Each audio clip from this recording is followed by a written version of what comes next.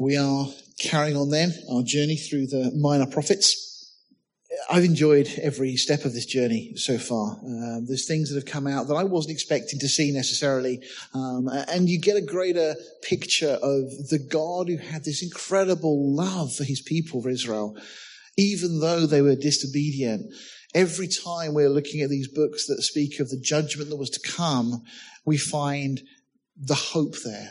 That God was not going to just cast them aside and throw them away. That God had an ultimate plan to restore them. And that's exactly what we see in this book of Micah that we're going to be going into this morning. Just looking from a time point of view, it seems to be around about 750 to 687 BC. So this is about 20 to 30 years potentially before the Assyrian invasion of the northern kingdom. And somewhere in the region of 100 or so years until the south, the kingdom of Judah was taken by Babylon. Just to put it in perspective in terms of the kings of Israel, you can see there we've got this constant changing of dynasty.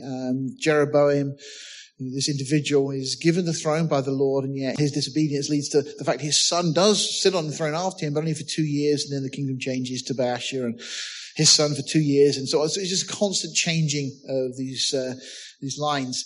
Jehu is the longest dynasty, as promised by the Lord. 4 subsequent generations sat on the throne as God promised him, but only 6 months for Zechariah, his great-great-great-great-grandson.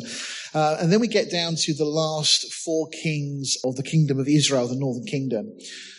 And Micah is the prophet who prophesies during this time. Along with Isaiah and a few of the others. He wasn't the only one speaking on the Lord's behalf at this time, but he's the one that's called. And he's specifically a prophet to Judah, and yet he addresses the northern kingdom as well. So there's a little bit of overlap in terms of his ministry. So when we look, you'll see that he's referred to in terms of the time of his ministry as being during the time of Jotham, Ahaz, and Hezekiah, because they were the kings of Judah that specifically he was prophesying to. As you see there, it's during the time of Isaiah. There's a lot of similarities, a lot of overlap with Isaiah. If you look in some of the commentaries, they'll give you a number of verses that are very, very similar. They seem to borrow ideas from each other. And no doubt they were not just contemporaries, but seemingly friends as well. Of course, it's then that Israel go into captivity, the northern kingdom goes in captivity, and then we have Manasseh sitting on the throne, the worst king in Judah. Incredibly, at the end of his life, he does repent and he comes back to the Lord. But his son for 2 years reigns. And then we get a really good king, Josiah, and that leads then to the final kings of the southern kingdom of Judah. Jeremiah, interestingly, does quote and speak of, or in the book of Jeremiah, Micah is mentioned and quoted from. Let me just read you the context here. And this is quite fascinating because you get a picture of Micah that you maybe otherwise wouldn't see. So this is from Jeremiah 26. And it says, now Jeremiah at this point, by the way, has been arrested and they're thinking of killing him. Seems to be Jeremiah's lot. He's forever getting this kind of threat to his life. But this is one of those particular occasions. And we read, then said the princes and all the people unto the priests and the prophets. Okay. Now, so look at this.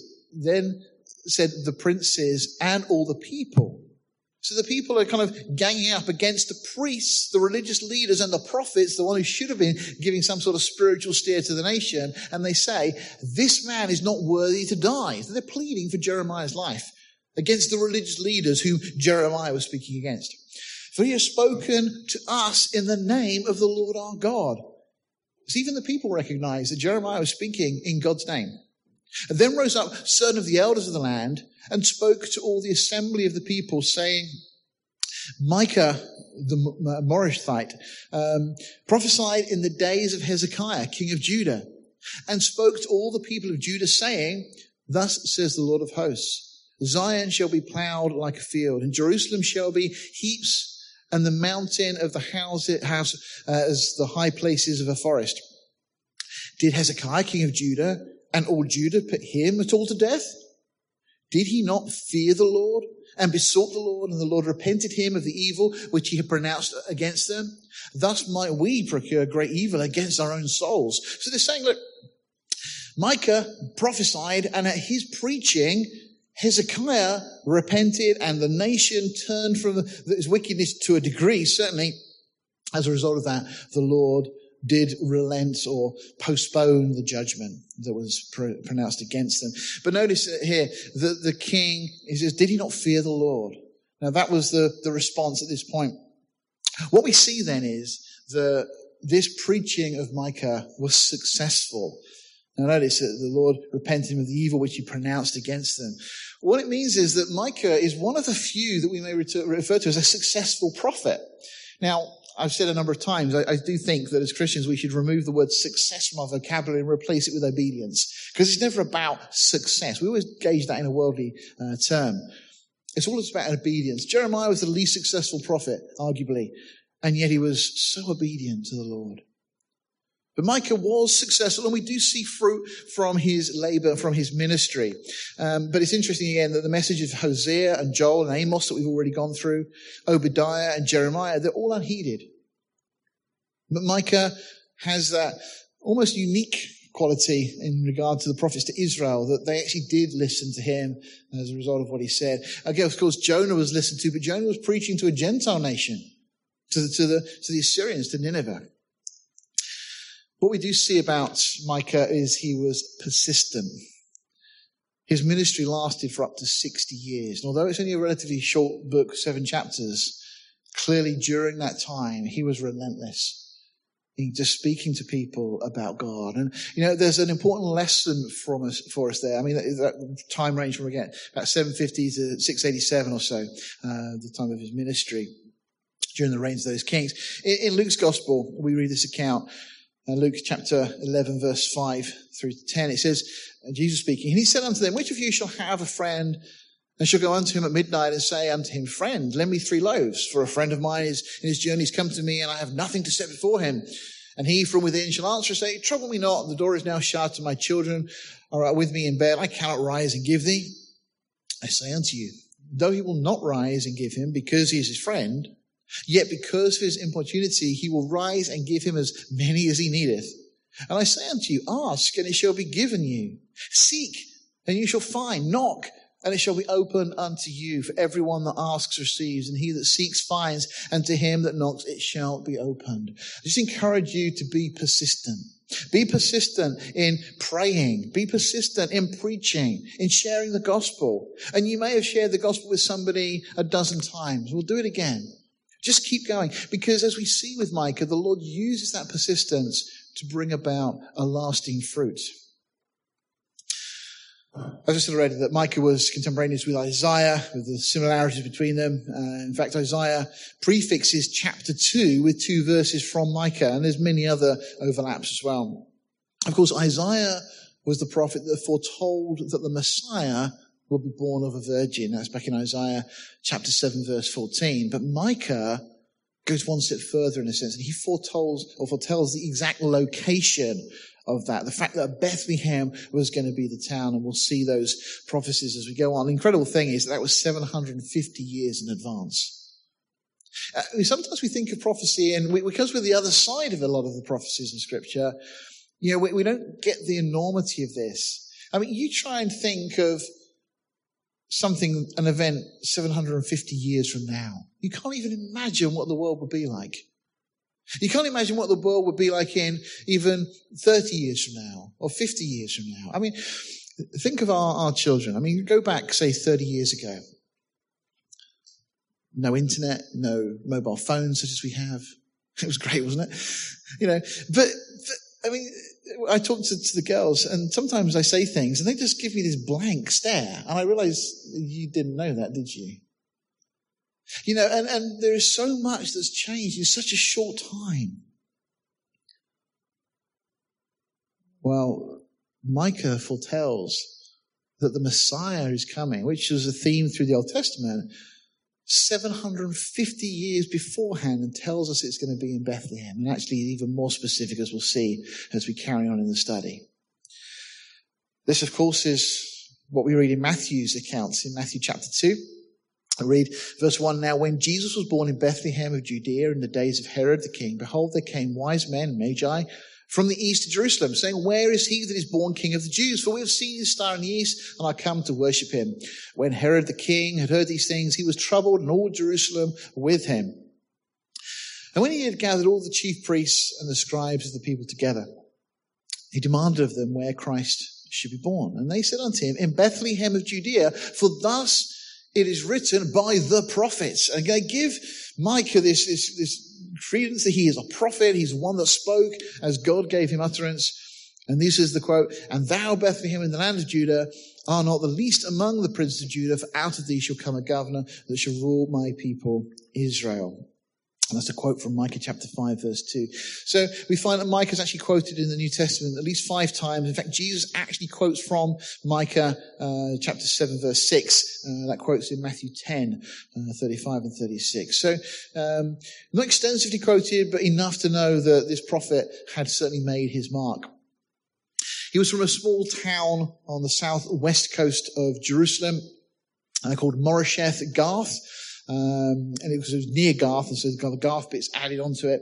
You may remember, of course, the Philistine cities. Ashdod was over there, and so on. But Gath was one of the principal cities. And we all know of a famous individual that came from Gath, Goliath of Gath.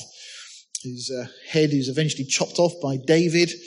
And David, in some strange situation, takes the head of Goliath to Jerusalem and buries it at a place called the Place of the Skull. That's why it's called that. And it's subsequently named Golgotha, Goliath of Gath.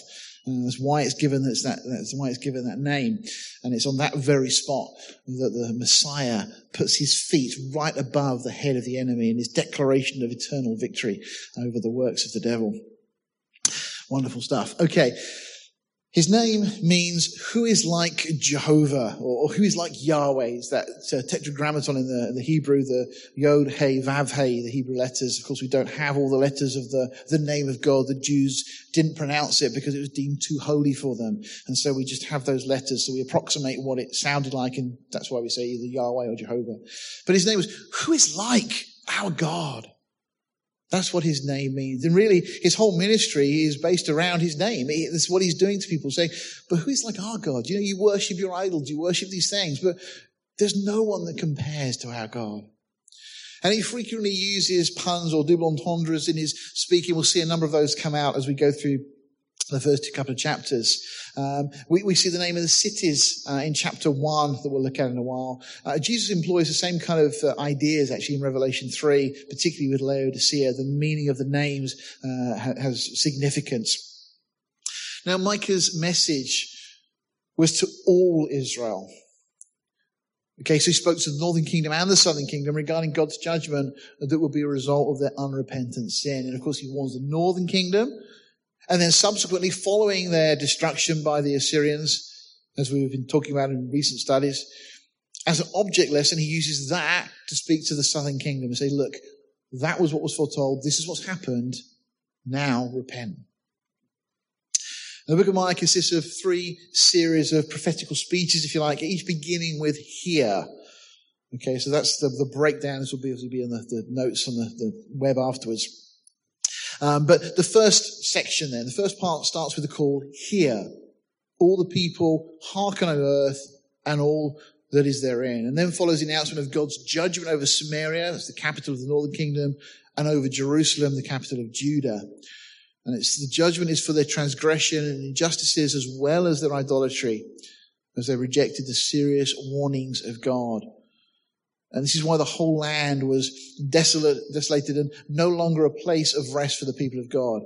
The inhabitants will be chased out of the land, but will be gathered again in the day to come. And it's interesting, that is the tail end of chapter 2. In the midst of all this pronouncement of judgment, we have the hope there once again.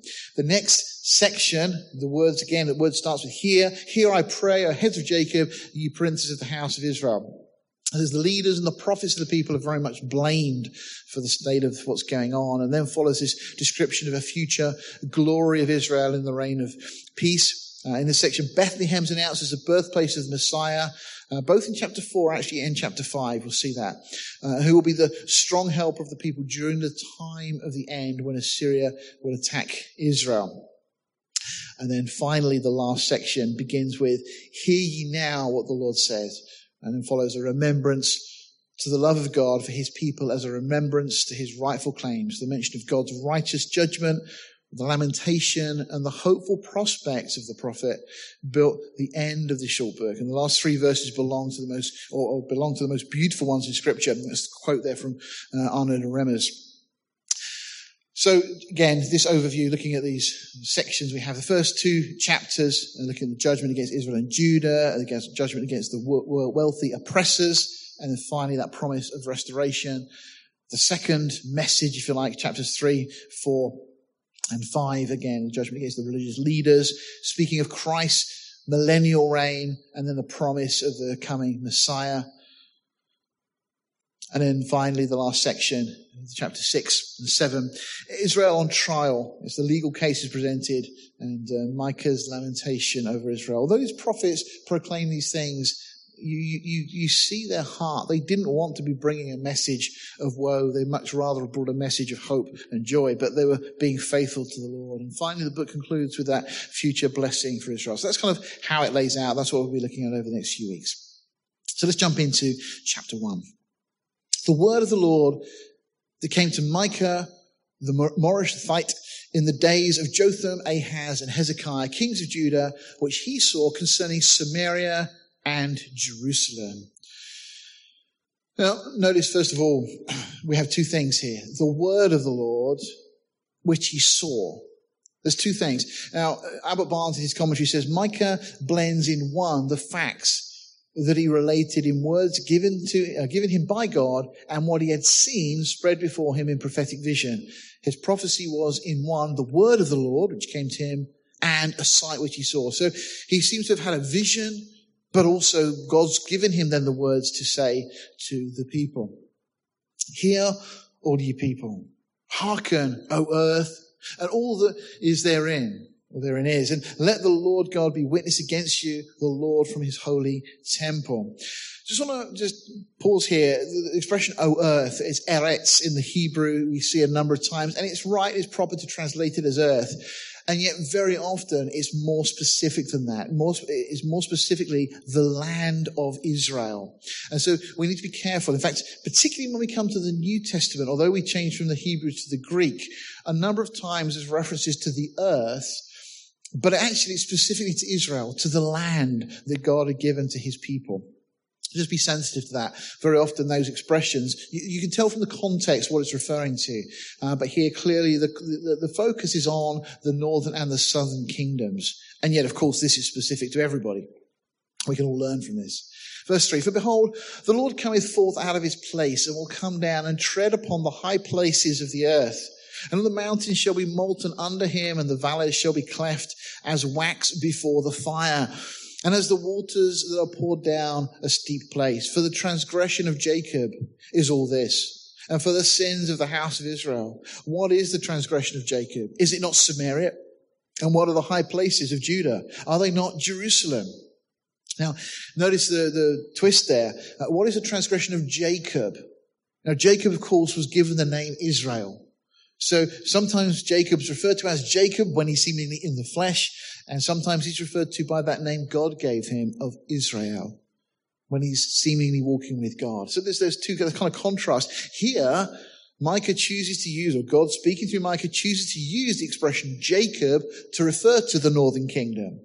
So what is the transgression of Jacob? Speaking of the northern kingdom, is it not Samaria? That was the capital. What are the high places of Judah? Are they not Jerusalem? Now, the high places, these were typically physically high places. They're on top of hills, mountains. It was a very hilly region, of course. And they were places where people would go to get a better vantage point to look up at the stars. They worship the stars, the sun, the moon, and so on, which we think, of course, is nonsense. We would never do such things, would we? And yet we have a whole bunch of our society that indulges in things like horoscopes and other silly things like that. And we find all sorts of other silly gods to worship that are not gods at all. But Israel were caught up in these things. And they were worshipping these things. And the high places were where they went to have their pagan rituals and so on and festivals. And yet what Micah says is, they're not just anywhere, but the worst place of all is Jerusalem. This is the place that God had placed his name. Now, are you happy with that? You read that and you think that's okay? You shouldn't be, because if you look at verse 4 again, that should make you a little uncomfortable. God says here, and the mountains shall be molten under him, and the valleys shall be cleft as wax before the fire. Well, you've all seen what happens when wax gets hot. And as the waters that are poured down a steep place. Now, this is a cataclysmic kind of event that's being described. Now, of course, we tend to read this and we think of, well, it's just picture language, isn't it? It's just kind of like using these expressions to try and convey something. Is it? Well, one of the things that I really truly respected Chuck Missler for was the fact that he said that he had to review and revise his understanding on certain passages of Scripture as he'd grown, as he'd read more and learnt more. Always to take things more literally. God means what he says and says what he means. To us, this seems like a strange kind of just an expression, a bit of kind of poetical license built in there. But I would just challenge you this morning that maybe these things are not that at all. Let me just indulge me just for a moment.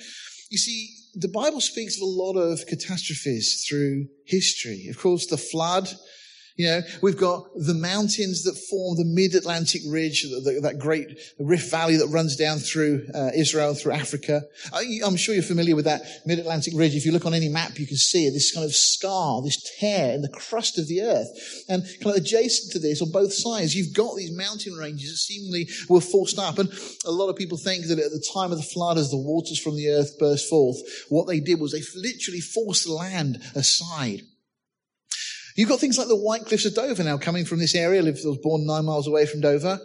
That, if you ever thought about it, is evidence of catastrophe. How do you get all the crustaceans all buried at the same place? Well, because everything was shaken up and deposited. And that's why you have on the south of England, really, the Great White Cliffs, all the way along down through Eastbourne and so on. No, this is evidence of catastrophe. We're not used to this. We don't tend to think about this. And then it's things like asteroids. So we even think about that. Where did the asteroids come from? In this area between Mars and Jupiter and so on, you've got this big band of asteroids. Where did they come from? And almost all ancient literature speaks of these kind of things. The ancient city of Troy was apparently rebuilt 7 times, but never as a result of war. And it's baffled historians as to why. When Rome was built, it was built a long way inland, when typically you would build a town near the sea. So it was great. Now, yes, it was built on the River Tiber, but there's evidence to suggest the reason they built it inland was to avoid some of the tsunamis and some of the other effects from some of the cataclysmic events that had taken place. Now, of course, the Bible speaks about this as well. Psalm 18, for example, when Israel went out of Egypt, the house of Jacob from a people of strange language, Judah was his sanctuary and Israel his dominion. The sea saw it and fled. Jordan was driven back. Well, we're fine with the sea saw it and fled because we were aware that the sea parted as Moses and the children of Israel went across. And Jordan, of course, we know that from Joshua. He was the one that led the people across the Jordan. The waters were cast back up 30 miles upstream to Adam. But then verse 4 says, the mountains skipped like rams and the hills like little lambs. Well, if the first two, in verse 3, the Red Sea and the Jordan were driven back, why suddenly we assume that verse 4 is speaking kind of metaphorically? What aileth thee, O thou sea that thou fleddest, thou Jordan that thou was driven back? So again, just thinking about these things, the same kind of language.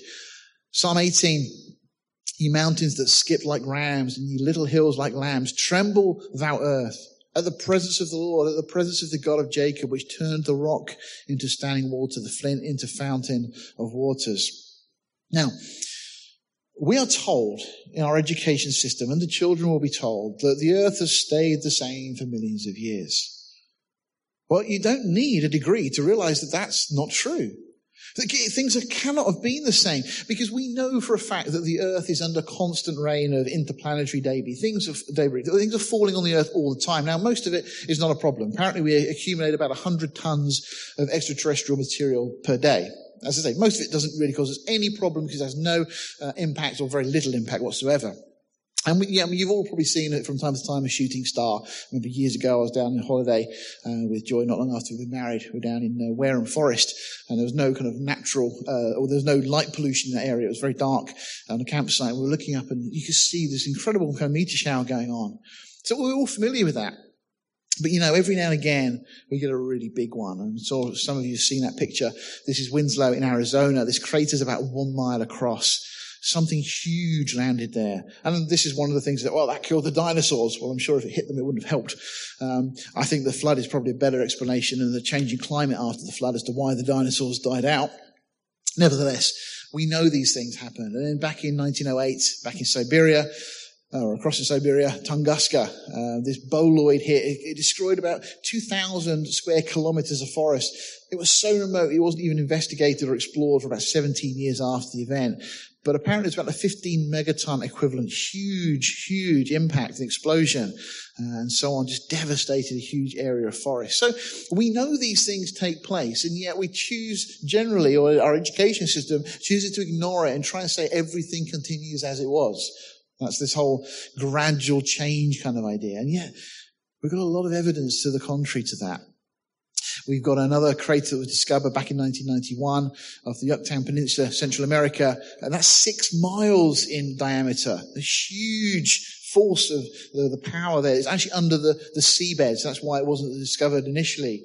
But we've got a lot of these things. Okay, now again, did that kill the dinosaurs? All these kind of questions are thrown out there. Now again, could it all just occur over millions of years with the odd freak event, or is there compelling evidence that it didn't? Well, I think there is, which is why I'm sharing this with you, because I want you just to trust what the Bible says. Don't dismiss these things out of hand. Now, if you look at any surface in the solar system, you're going to see evidence of catastrophic events. I mean, just look at the moon, for example. The moon is full of these potholes. You may have read this week that one of Elon Musk's rockets, apparently, that was sent up some years ago, is about to crash into the moon and explode. They said it's not going to really cause much of a problem, but it will leave a bit of a dent. Well, it's not really going to mess things up too much because the moon's already full of dents. Things have hit the moon continually over time. Mercury is exactly the same. It's been hit by many things. We don't see this going on now, but it must mean that it's happened at some point in the past. Again, you can see there's lots of evidence of these things. Mars is very interesting, though.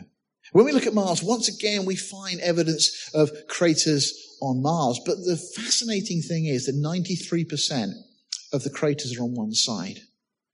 What does that tell you? Well, it tells you that whatever happened quickly. Because if Mars was just rotating and this was a slow process, the craters would be evenly distributed over the surface of the planet. But they're not. 93% are on one side only. In fact, the largest crater is 9 miles wide. On the opposite side, you've got the largest volcano in the solar system that we know of. It's called Olympus Mons. It's 3 times the height of Mount Everest, and you can see it with telescopes and so on. You Google it, you'll find pictures of this thing. So on one side, you've got the biggest crater. On the other side, you've got the biggest volcano. Well, it doesn't take a lot of intelligence to think that something might have gone straight through and caused this problem. There's also what's known as the Tarsis Bulge. It's 3,100 miles long.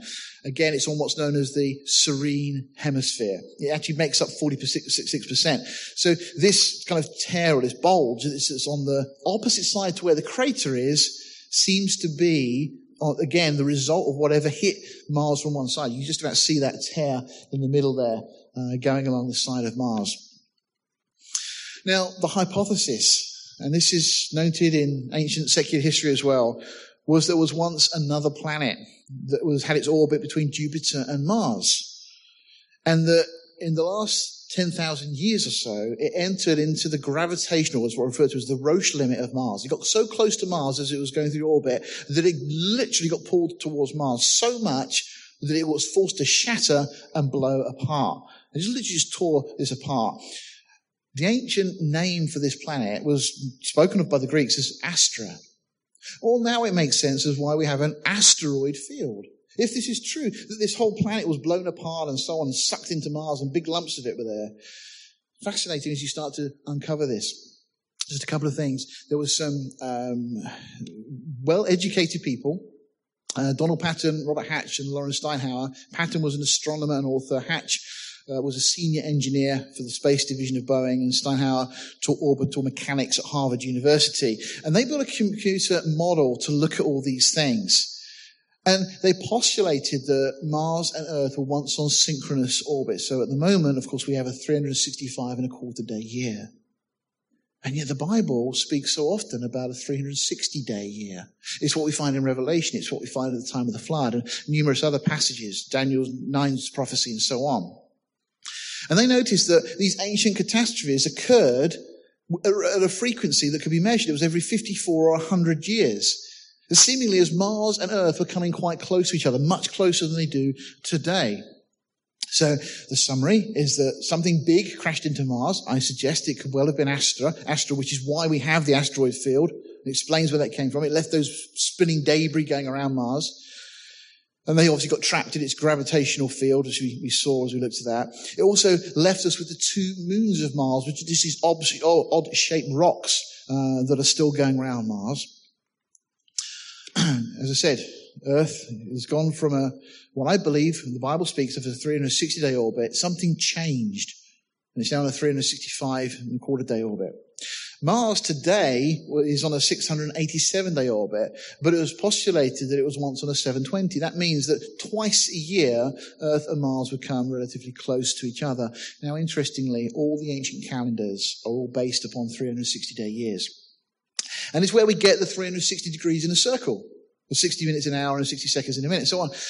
There was 360 icons in the Gnostic Genii. There was 360 gods in the theology of the Greek Orpheus. 360 idols in the palace of Dari in Japan. One for every day of the year. The same with the Hobo in Arabia. They were all destroyed except one, which was the moon god, known as Alila or Allah.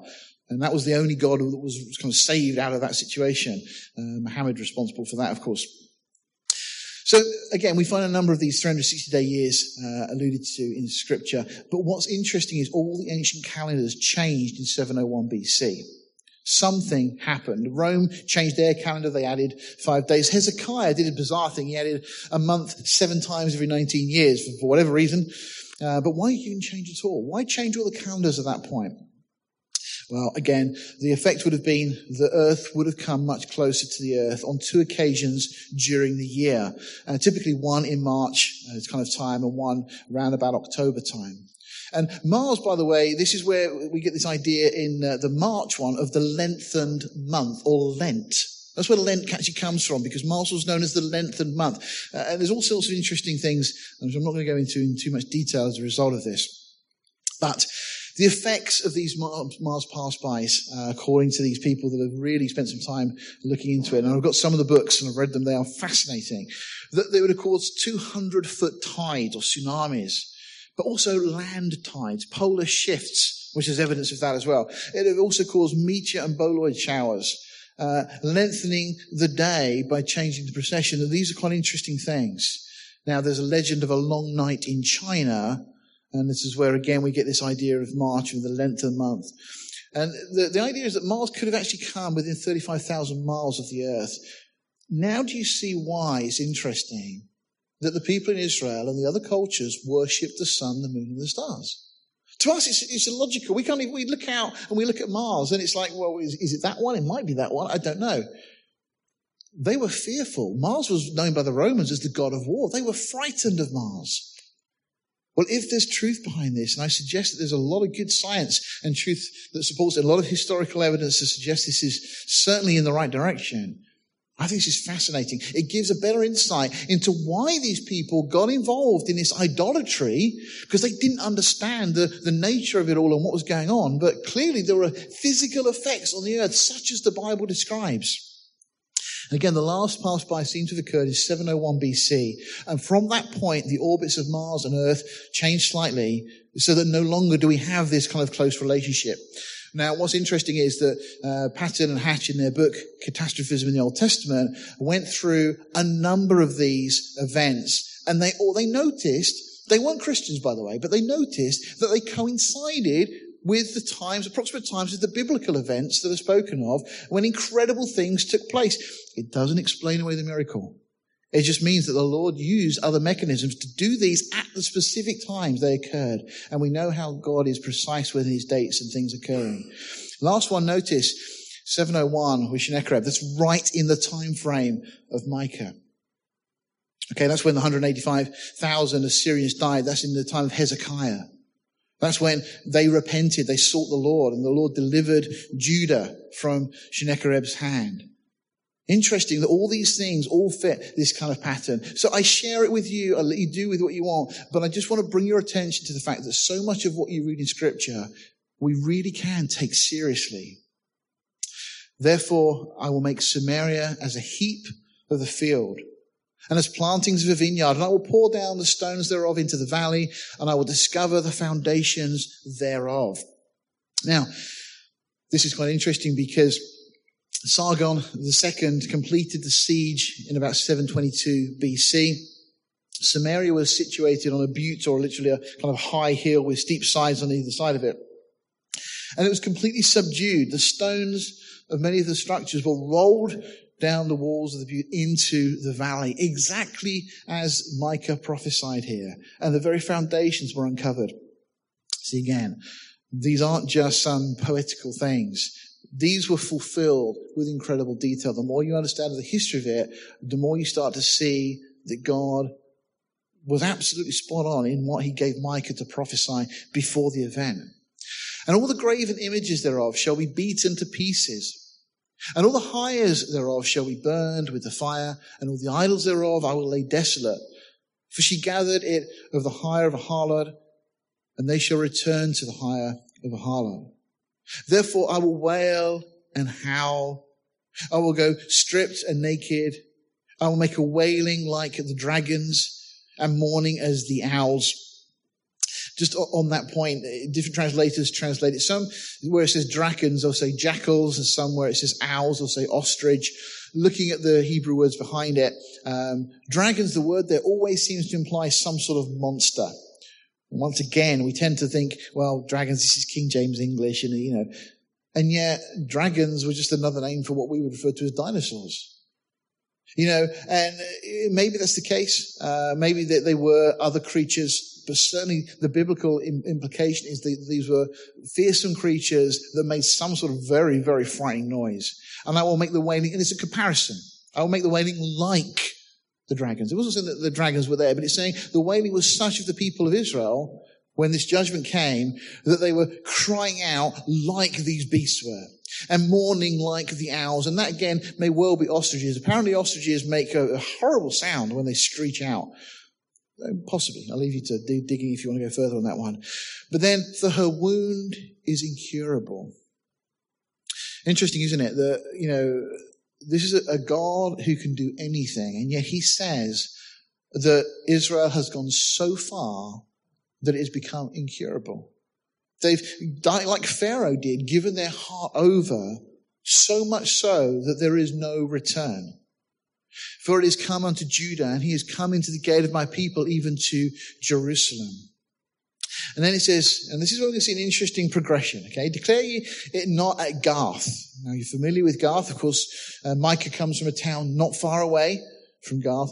Weep ye not at all in the house of Arthur. And you're familiar a little bit with the Hebrew, because you know that Beth means house, or Bet means house, because Bethlehem is the house, okay, Bethlehem, Judah, the house of bread and praise.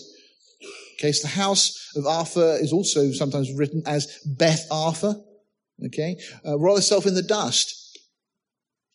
And then pass ye away, thou inhabitants of Sephir, having thy shame naked. The inhabitants of Zanan, come not forth in the morning of Beth Ezel, the house of Ezel. He shall receive of you his standing. For the inhabitant of Maroth waited carefully for good, but evil came from the Lord unto the gate of Jerusalem. So we've got a number of names listed here. But what we don't get when we read it in our translations is the wordplay. I'm going to try and take you through that in just a second. So let's just carry on for a second. O thou inhabitant of Lachish, bind the chariot to the swift beast. She is the beginning of the sin to the daughter of Zion, for the transgressions of Israel were found in thee. Therefore shalt thou give presents to Moresheth Gath. The houses of Achzib shall be a lie to the kings of Israel. So these other two places now. Yet I will bring an heir unto thee, O inhabitant of Mareshah. He shall come unto Adullam, the glory of Israel. Okay, so these last two places are really interesting. Yet I will bring an heir unto thee. So it's yet. So it's now saying, because of all this is going to happen, yet I will bring an heir unto the inhabitant of Mareshah. He shall come. Who's the he? We'll come to that in a second. He shall come unto Adullam, the glory of Israel. Well, that gives you an indication of who we may be speaking about. Let's have a look at these names then. So Gath literally means tell, or tell town is the best approximation of what it means. Beth Arthur means town of dust. Saphir means fair or fair town. It's something that's beautiful, something that's lovely. Zain means stir. That's to stir something up. Beth Ezel has the idea of standing. Maroth has the idea of bitterness associated with it. Jerusalem, of course, the name is teaching of peace. Shalem or shalom, of course, means peace. Lachish is the idea of horses, horse town, typically.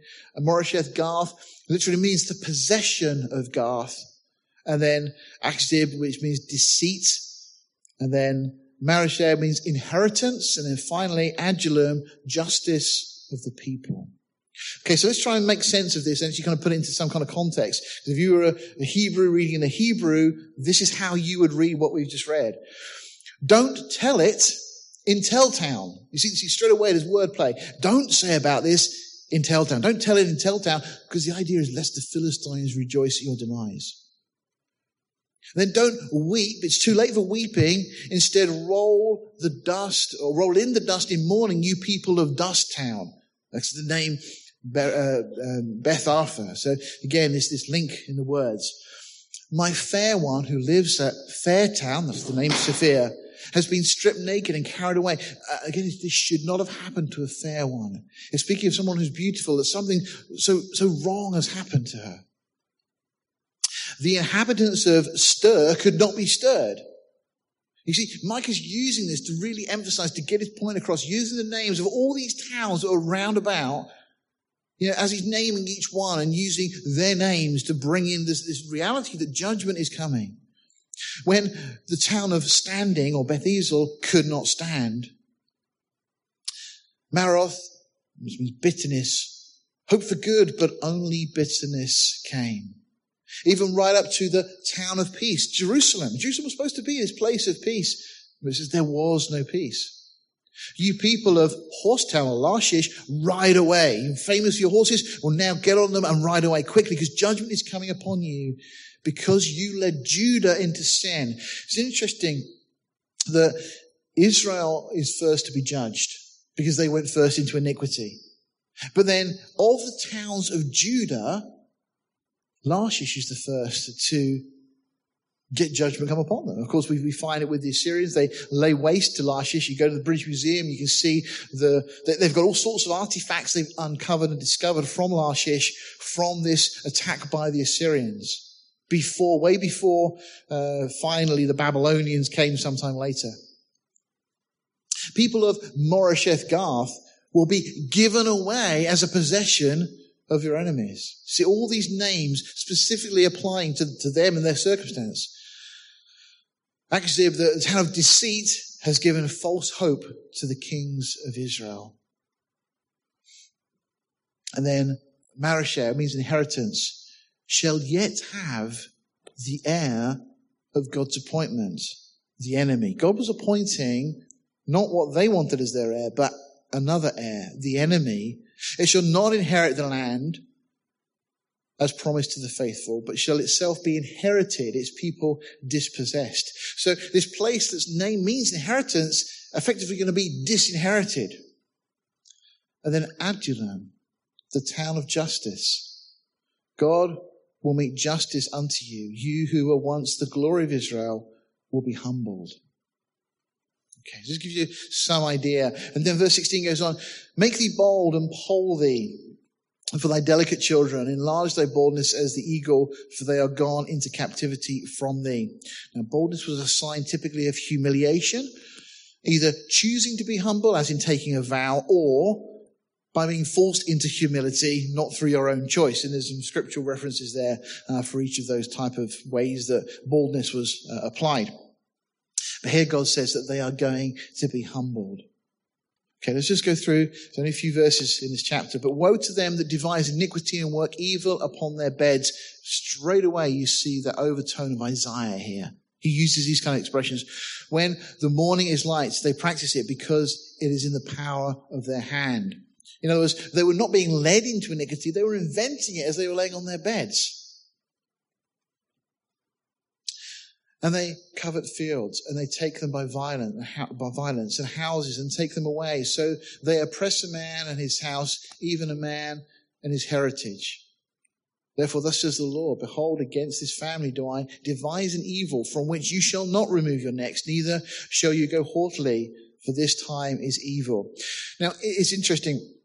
Here, in Leviticus, we're told that the land shall not be sold forever. This was an instruction that God had given, that they weren't to sell the land. It wasn't to be given to someone else. It was to remain within the family, within the tribe.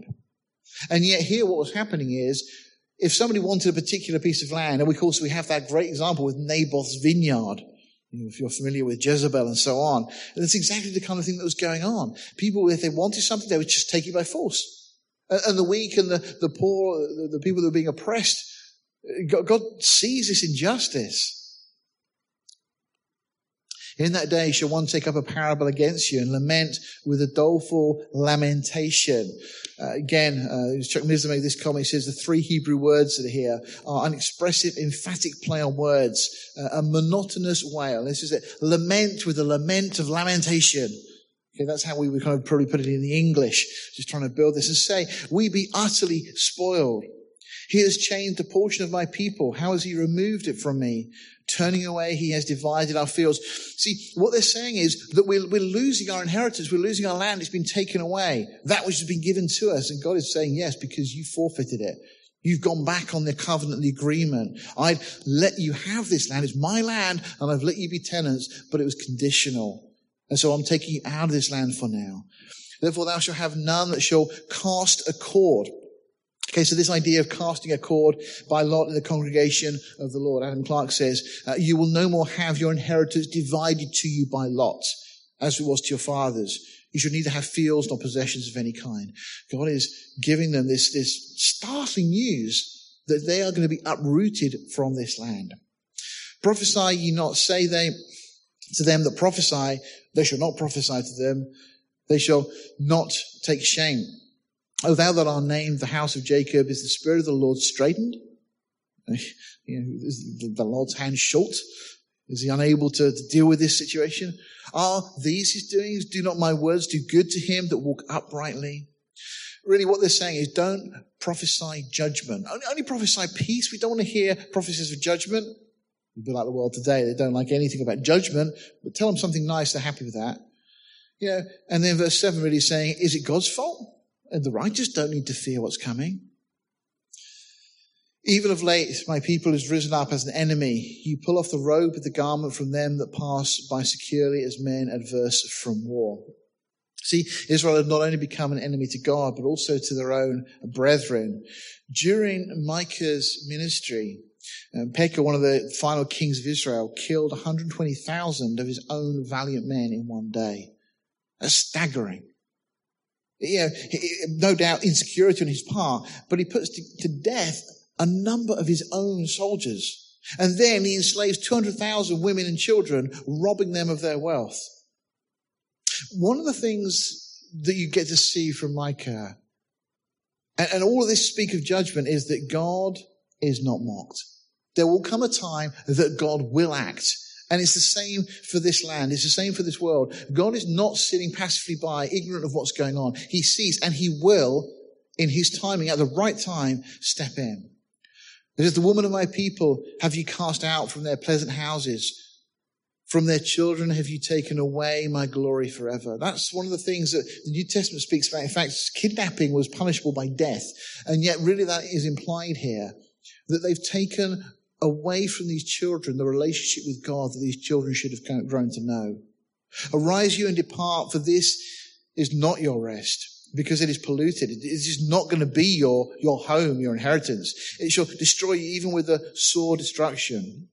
If a man walking in the spirit of falsehood do lie, saying, I will prophesy unto thee of wine and of strong drink, he shall even be a prophet of this people. In other words, you want to hear from the prophets that say what you want them to say, but you don't want to hear from those that are speaking the truth.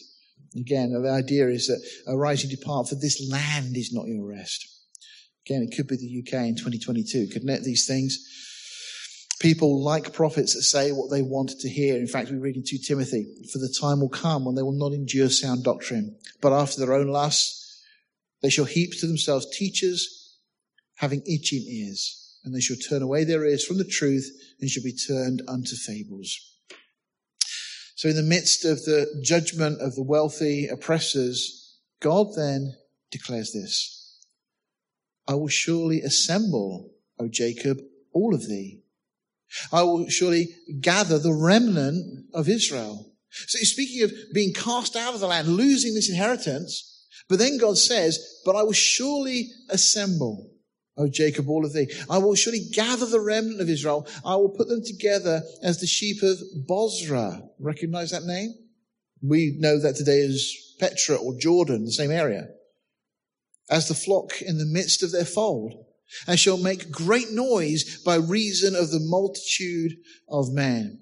What's fascinating about these verses, that from 895 BC, when the kingdom divided, or thereabouts, within a few years of that, when it divided after the time of Solomon to the two kingdoms, northern and southern kingdoms of Judah and Israel, from that time up until 1948, it wasn't possible for this verse to be fulfilled, because it requires the two kingdoms to be brought back together, which is fascinating. Of course, in 1948, Israel became a nation again. Israel and Judah brought back together.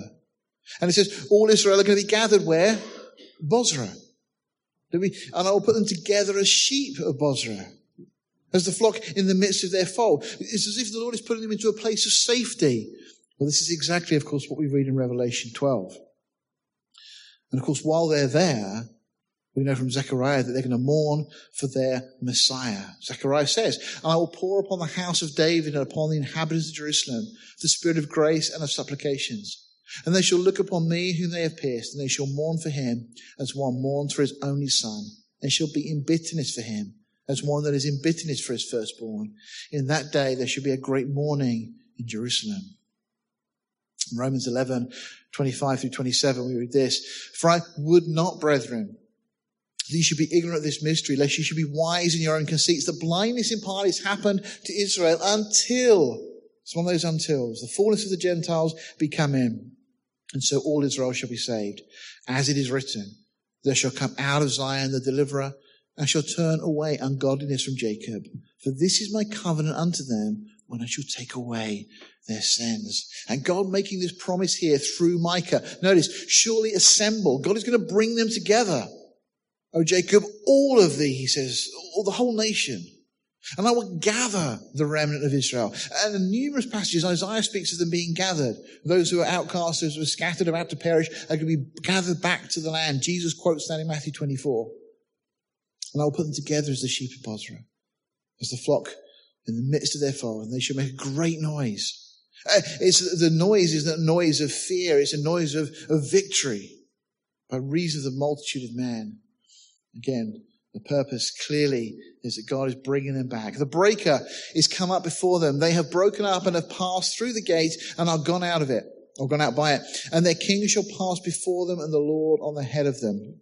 Maybe a difficult verse in terms of the way it's translated, a bit clunky possibly in translation. But the idea, and all commentators seem to say exactly the same thing on this, the breaker was applied by a number of historians to Syria, having reference to the extraordinary, cruel, inhuman treatment of the peoples they conquered.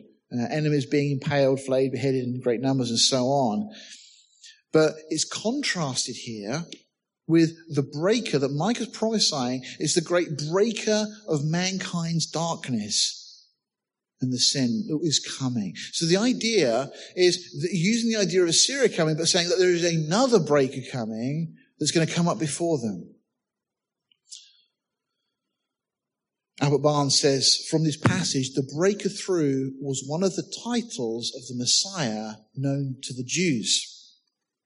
Again, almost all commentators I looked at said exactly the same thing. The breaker has come up, gone up before them. They have broken up or broken through and have passed the gate and have gone forth. The image is not of conquest, but of deliverance. Plainly then, they were confined before, as in a prison, and the gate of the prison was burst open to set them free. What a lovely picture of what the Lord is going to do with Israel. They've been in a prison seemingly for so long, constrained by the nations, and ultimately they'll be forced to leave the land and to hide in Petra and Bozrah. But then the Lord will come, visit them, bring them back to their land. The breaker is going to break through, bring them back. They're going to pass through the gates into their land. And that's a picture, by the way, I've nicked from Leon's website, the Golden Gate. There's a link on our website to his, and he's got lots of great little studies and commentaries and things. It's worth checking that out. But that's the Golden Gate, or the Gate of Mercy, Beautiful Gate, Eastern Gate, same thing, that many believe that Jesus will come through when he comes back to Jerusalem. And that seems to be what this is saying is going to happen. So in the midst of all the judgment, there's still hope. God is still faithful. God will still fulfill the promises he made to Abraham, Isaac, and Jacob, and of course to David, that promise that one of his descendants will sit on the throne forever, and Micah's going to build from there. So let's bow our hearts and we'll pick it up chapter 3 next week. Father, we thank you for your word. We thank you, Lord, that in the midst of this talk of judgment for their iniquity, Lord, you still let them know that there is hope. The Lord, you are a faithful God. And though, Lord, we are unfaithful, you are never unfaithful. You cannot deny yourself. So, Lord, we thank you for the lessons you teach us. We thank you for your mercy. We thank you for your love for us. Father, help us to learn from the mistakes that were made by Israel. The way, Lord, that they got involved in idolatry, which may seem to us as bizarre and strange, and yet to them seems so obvious and so natural. And Lord, help us to be so cautious of the natural inclinations, the natural tendencies that we have to lead us away from the things of you. Oh, Father, give us a heart that is set alone on you, eyes that are single, Lord, that have that sight that only looks to you, the author and the finisher of our faith. We ask these things this morning in Jesus' name. Amen.